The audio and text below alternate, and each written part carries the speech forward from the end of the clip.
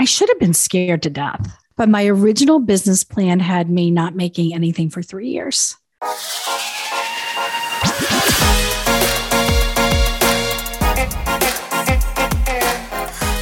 Hello and welcome to episode 94 of the Smart Agents Podcast. My name is Michael Walter and I'll be your host. In today's episode, we are joined by a true pioneer in her field. Named top woman land broker in the U.S. by Realtors Land Institute in 2021, Nancy Surak has found huge success in a male-dominated field over the last 2 decades. Throughout our conversation, Nancy shares how she broke into the industry after a 13-year career outside of real estate and how she's been able to achieve such great success. Now, before we get on to the day's featured interview, make sure to subscribe to the Smart Agents Podcast. You can find the show on all major podcasting platforms such as Apple Podcasts, Google Podcasts, Spotify, and now Amazon Music. Also, if you or someone else on your team has an awesome story or tips to share with our community, send us a message at feedback@smartagents.com. We're always on the lookout for new stories to share. All right, let's get on to the day's featured interview with Nancy. I highly recommend checking out her podcast, She's Wild, where she speaks with fellow female leaders to inspire and motivate more women to pursue careers such as hers. I've added a link in the episode description. Just kind of getting started out, I'd love for you to introduce yourself a little bit to us and kind of your background in the real estate profession. Sure. My name is Nancy Surak, and I am the managing broker and the senior land advisor for the Land Advisors Organization in the Tampa Bay region of Florida. I've been a land broker for almost 20 years here on the west coast of Florida and do all types of land that are primarily heading towards some phase of development. It could be pre-development, it could be immediate development, but that's my business background. And it's been great. I absolutely love what I do and love working with landowners. Right. So what got you, wanting to go that route and into more of this type of real estate? So I have to always give credit to my dad on these types of questions. When I was a teenager, he actually strongly encouraged me to go into the commercial real estate arena. And he was invested in a self-storage development deal. He lost all of his money. It was an investment that he made and it scared the crap out of me. But he kept telling me, even though he had a really pretty negative experience, that he thought I would be really good in the space. And, like most teenagers, I just kind of waved him off and said, what do you know? And look, you didn't really know as much as you thought you knew because you lost all your money. But so I went to college, got a couple of degrees. And when I graduated from the University of Florida with my master's degree, my dad basically said again, you should get your real estate license. You're sitting in the state of Florida. I brushed him off again. And it took me about 13 years of working in corporate America in various roles that I sort of kind of came back and said, hey, Dad, I've been thinking a lot about what I want to do next in my career. And I think I'm going to get my real estate license. And he's like, I knew it. But really, it came through for me. I was a young mom and I had managed to create a career for myself in business development and outside sales that was phenomenal. And I had all these great tools and resources available to me. I had a company car. I had an expense account. I had managed to get the company I worked with at the time to reduce my in-person hours to 30 hours a week. So from a young working mom perspective, I had everything, but I didn't have this strong feeling of that I was where I was meant to be. And I thought I could make a lot more money. And So I sat down with my husband and said, hey, I think I want to go into brokerage. And what do you think? And he's like, well, let's put together a business plan, or you put together a business plan. So we sat down for months together. And I sort of outlined what I thought I wanted to do. I interviewed a ton of real estate brokers in the Tampa Bay region. Everybody wanted me to go into office brokerage. And I was like, that's not it. I'm too much of I like to wear jeans as much as possible. I like being out in the field. I love the development side of the business. So I kept saying, no, I think I want to be in land. And, I looked around and I was like, there are so few women in land. Maybe I can do that and I'll be different. I didn't realize that being different meant it was going to be a lot harder. But yeah, no, that's how I got started as I got my license and started focusing on land and never looked back.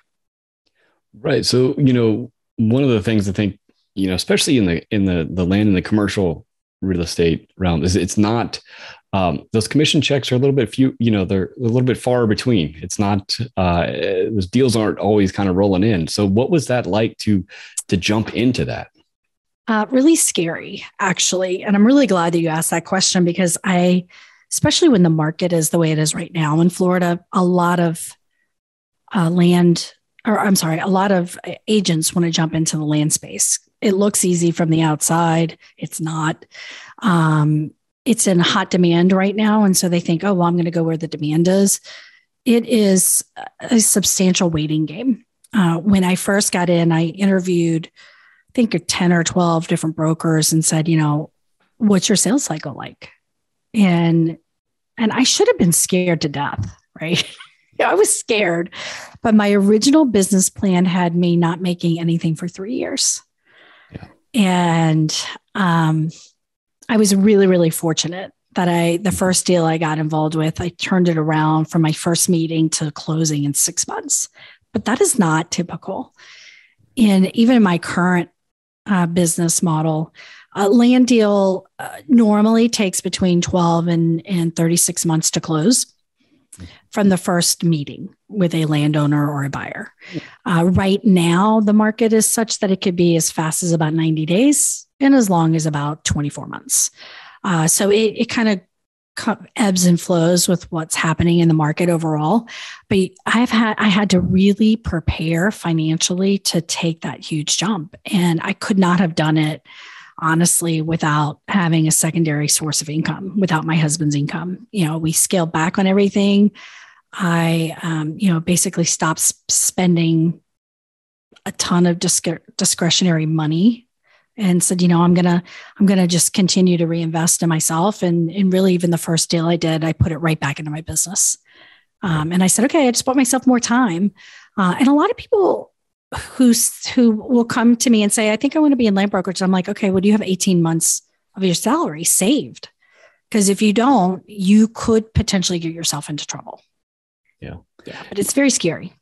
Yeah. And I think that's like one of the biggest differences is having that safety net, for a long period of time and to really kind of put together, like you said, you really worked on this business plan and really flesh things out before you get going.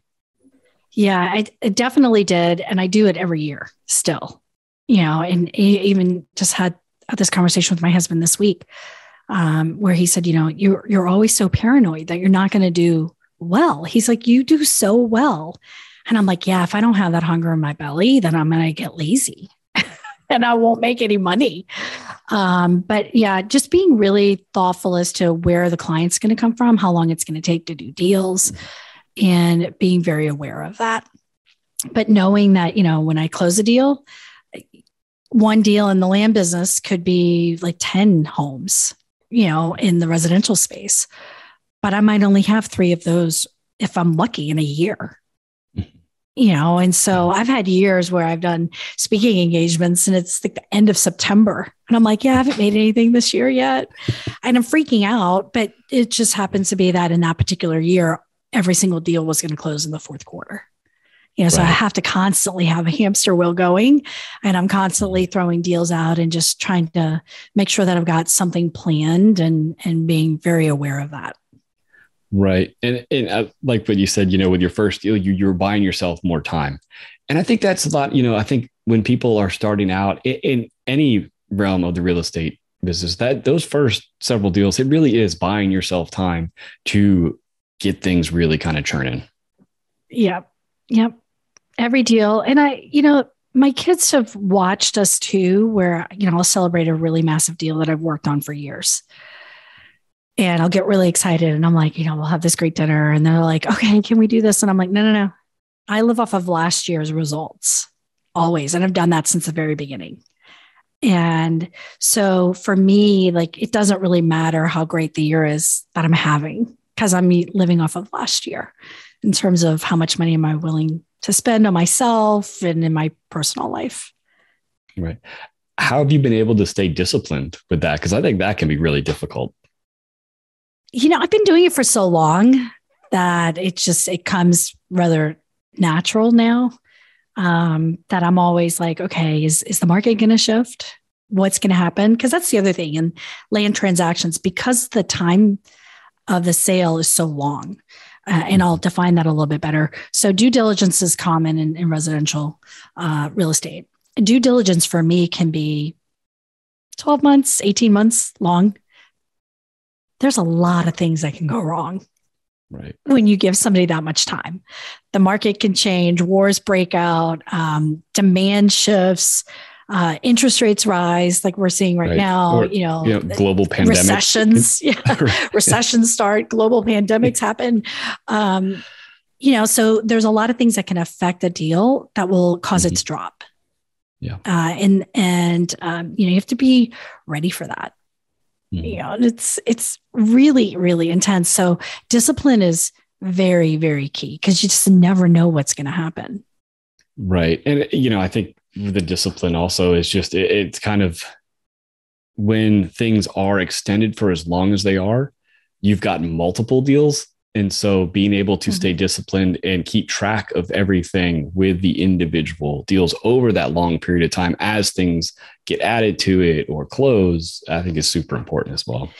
Yeah, communication is really high up there in terms of what I would consider one of my number one skill sets is being able to ask difficult questions and communication and really staying on top of things, like being very process oriented and knowing where a deal is at every single stage, what's happening, and making sure that buyers are performing the way they're supposed to. So there are no big surprises. Right. When you're doing these land deals, what are some of those steps that, you talked about the due diligence and everything that kind of goes along with it? So like really kind of the steps from the beginning to the end process of these land deals. So it's a lot of different steps. And it really depends. My steps depend on which side of the deal I'm working on, where my fiduciary relationship lies. So if I'm working with a buyer, there is a series of steps. If I'm working with a seller, I'm doing similar steps, but they might be a little bit of a different things kind of come and go. But primarily if I'm working with a landowner and we're listing a property, I'm looking at what is their property? What's the highest and best use? What's the zoning? What's it entitled for? And either I'm having the landowner educate me or I'm educating the landowner. And quite frequently it's the latter. I'm educating the landowner as to what they own, what could go there from a development perspective, what sort of valuations that are happening in the marketplace. So that's a big, big chunk of the front end of the work. And then from that discussion, once a listing agreement is signed, I'm then strategizing on how I'm going to take it to the marketplace. And I'm using a lot of the same things. What is the property zone? What can be built there? What's in demand in the overall community? What could be built on that particular property? And then I'm strategizing to, who's doing that and understanding what the buyers are that are seeking that sort of particular end product. And then I'm pitching them.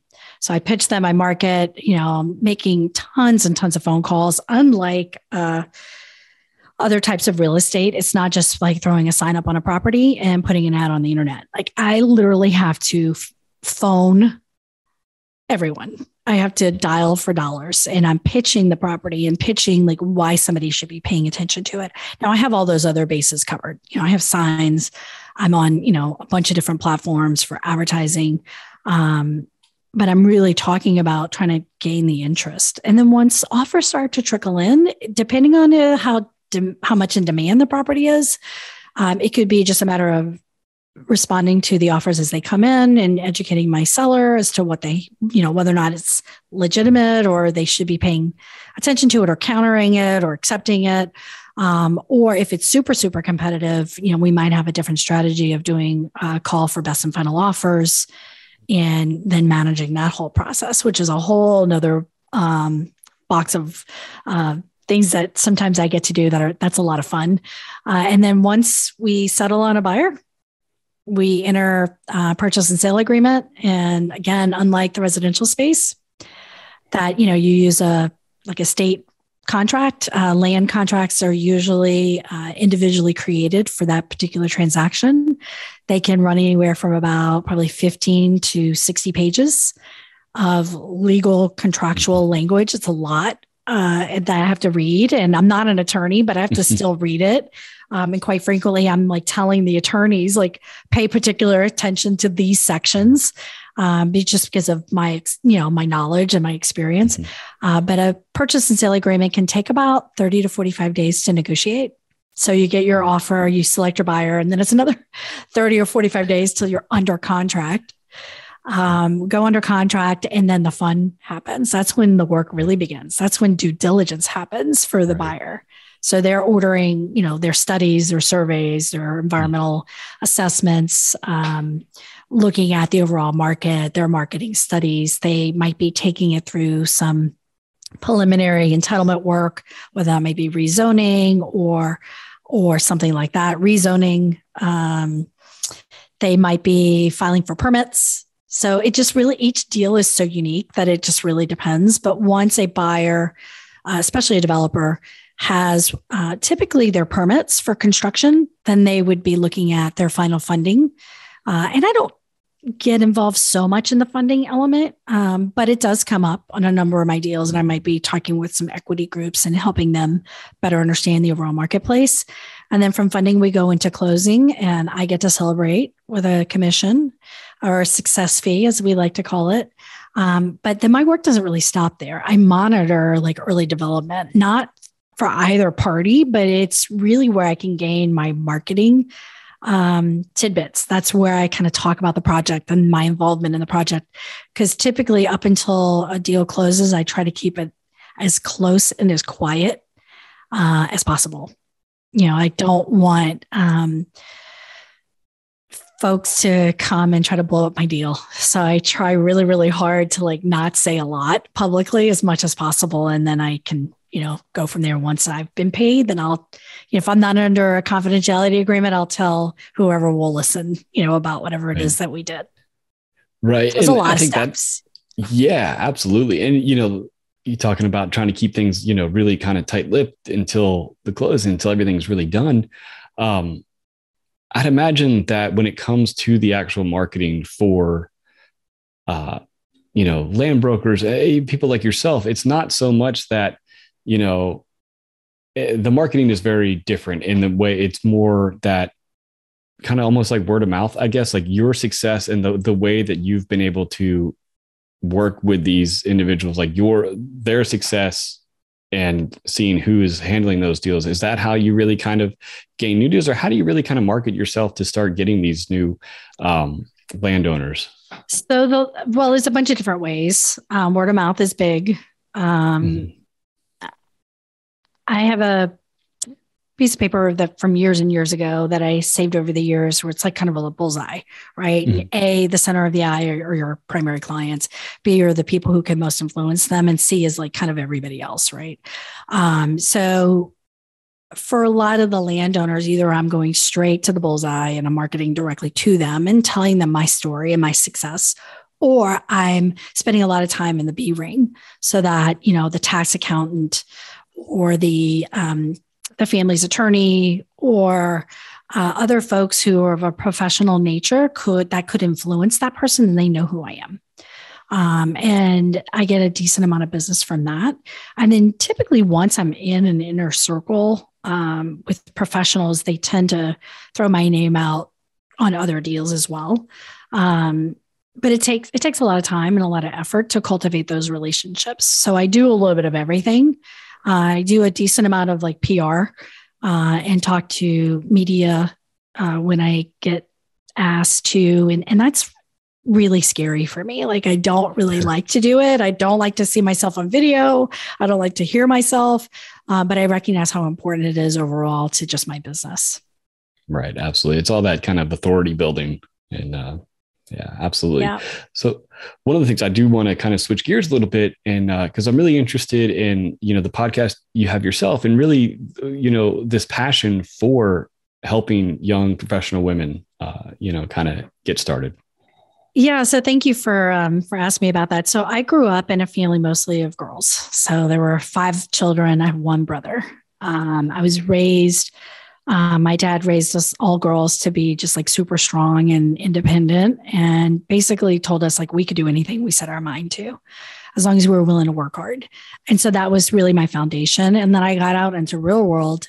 And then I got into the land brokerage industry, and I'm like, oh crap, I'm like the only woman in the room. Like, what have I done? And I do lean into that. It is a differentiator for me, but it is still, there are hurdles there that other people just don't have. And when I say other people, I mean men. And I understand when people say things like systemic issues, because you don't even realize it. Like I tell the stories about, I don't get invited on hunting trips in my market, yet every major home builder, land ac guy is going to a hunting trip on the weekend with the engineers and the other male land brokers. Well, I don't get invited on that. And that doesn't mean that I'm not really damn good at what I do, but it's not even a thought. So I have to figure out a way to kind of get in front of all those people in a different way and build really sustainable relationships. So after years and years of just saying like, hey, this isn't fair. Not that it got in the way of my success, because it never, ever did, but it was frustrating for me to be like, I can't do that. I'm not allowed, or it's not okay, or whatever. I finally said, you know what? I'm going to try to do what I can to raise other women in the business. There's more and more of us. And if I can do that, then at least I'll know I did my little part of helping other people be successful. And, prior to COVID, for about 3 years, I was the chairperson for the Women's Leadership Initiative for the Urban Land Institute on the west coast of Florida in the Tampa Bay region, and did a lot of programming for women engineering professionals and architects and contractors and developers and other land brokers, and really fell into a strong passion for wanting to see other women and other young people really succeed in the business. So I've been doing that for years. It's just who I am. It's something I believe very, very strongly in. And then when COVID hit, I felt like all of that programming just kind of stopped. And I've seen all the headlines with women, went back into like teaching their kids if they had children at home, or trying to balance like home family life if they were more in the home environment. And so after, 2 years of just seeing that, I was like, okay, enough already. Like, I've got to create a podcast that I can talk to other professional women across North America and have them share their career stories. So I started thinking about it. I had a couple of friends that, were cheering me on, and they were like, you should so do this. But it really became a function of me trying to help other women connect in the business. And also, I'm a huge podcast consumer, and I listened to tons of audiobooks, and I was like, I was running out of content. So I started looking for women in my space, women developers, women in land, and I couldn't find it. And so finally I was like, you know what? Everybody keeps telling me I should do a podcast. I'm looking for this content. Maybe this is the content. Because at first I thought, I'll just do a podcast on being a land broker, because that seemed to make sense from a business perspective. But then I was like, no, I'm going to seek out women across North America that are in my business that I admire, and I'm going to interview them. And that's how the podcast started. It's called She's Wild. And it's all about women in land and development. And it's been really, really cool. Right. Well, I don't want to give away, too many of, the things that people can gain from your podcast. But one of the things that, especially with your story also, that that's interested me here is what, when it comes time for that career change, or, like you said, that there was always that something, else that you were looking for. What is it, that can help, push people towards actually making that jump, but then also giving them the confidence to do so? Yeah, that's a great question. Because I work on confidence as kind of like a regular thing, and self-motivation. And I get that question sometimes when they're like, well, what keeps you motivated? I'm like, I don't know. It's just who I am. But that's not really a truthful answer. It's like, I work on it every single day. And so it's like people who, are world-class athletes, they work on their sport or their athleticism every day. And so I do that just on my mindset every single day. Like who am I going after today? What's going to be the win? And before I go to bed at night, I'm like, okay, what was my win today? What worked for me? So for me, when you talk about people changing in their careers, for me, it was just paying attention to that. I didn't feel like I had reached it yet. I wasn't at the top. I was close. I was happy. I wasn't unhappy, but I just had this pull, this crazy internal pull to do something else. And luckily I was in a situation where I could say like, what is it? And do a lot of homework. And I kept going back to my childhood, I was the little girl playing in the dirt. I was the one building, the house with my Barbie. Like Barbie was the developer in my world or the contractor, and started to really string together like all the things I'd been told, over the course of my life, or the things I was super attracted to, and recognize that, there was something else out there. And, land brokerage seemed to make perfect sense for me. But I had to pay a lot of attention to what was happening in my career and why was I feeling like I wasn't there? And, was it money? And, for me, it was a little bit, but that wasn't it. Mm-hmm. It certainly wasn't flexibility, although that was helpful because I'd already gotten that. But I think it was just this desire to want to do something different and then being willing to take a gamble on myself. Yeah, absolutely. I think once that, that kind of, that desire to just kind of want to change, like a change of scenery almost. And yeah. I think it's really important to explore those options, no matter what career path you're on or what industry you're in, is when you kind of have that, everybody's going to go through those kind of slumps, but if it's prolonged and you always have that kind of nagging, I think it's important to really kind of explore what other options are out there for you. Yeah, I think too, because I've had good friends do things or family members, and they'll say, how did you know when it was time? And I said, pay particular attention to how you feel Sunday night after 7:30. If you are dreading, and I mean dreading, like you have anxiety riddled, like just uncomfortable feelings internally, like you feel it, that weight of, oh my God, I have to work tomorrow. Or, oh, this is going to happen this week. And I'm not talking about when you're pursuing some big, like huge new project, right? Because that's normal anyway. I'm talking about it is consistent. It is there every Sunday. You cannot shake it. Pay attention to that. It's your body is telling you something's not okay. And then also look at, for me, really paying attention to the conversations I had with my kids. They were young when I got into brokerage. They were young, a little bit older when I started the Land Advisors location here in the Tampa Bay region. But really the conversations I was having with them and the advice I was giving them was advice that I needed to give myself. Yeah, absolutely. Well, thank you so much for taking the time to talk with us today. You bet. I appreciate you having me.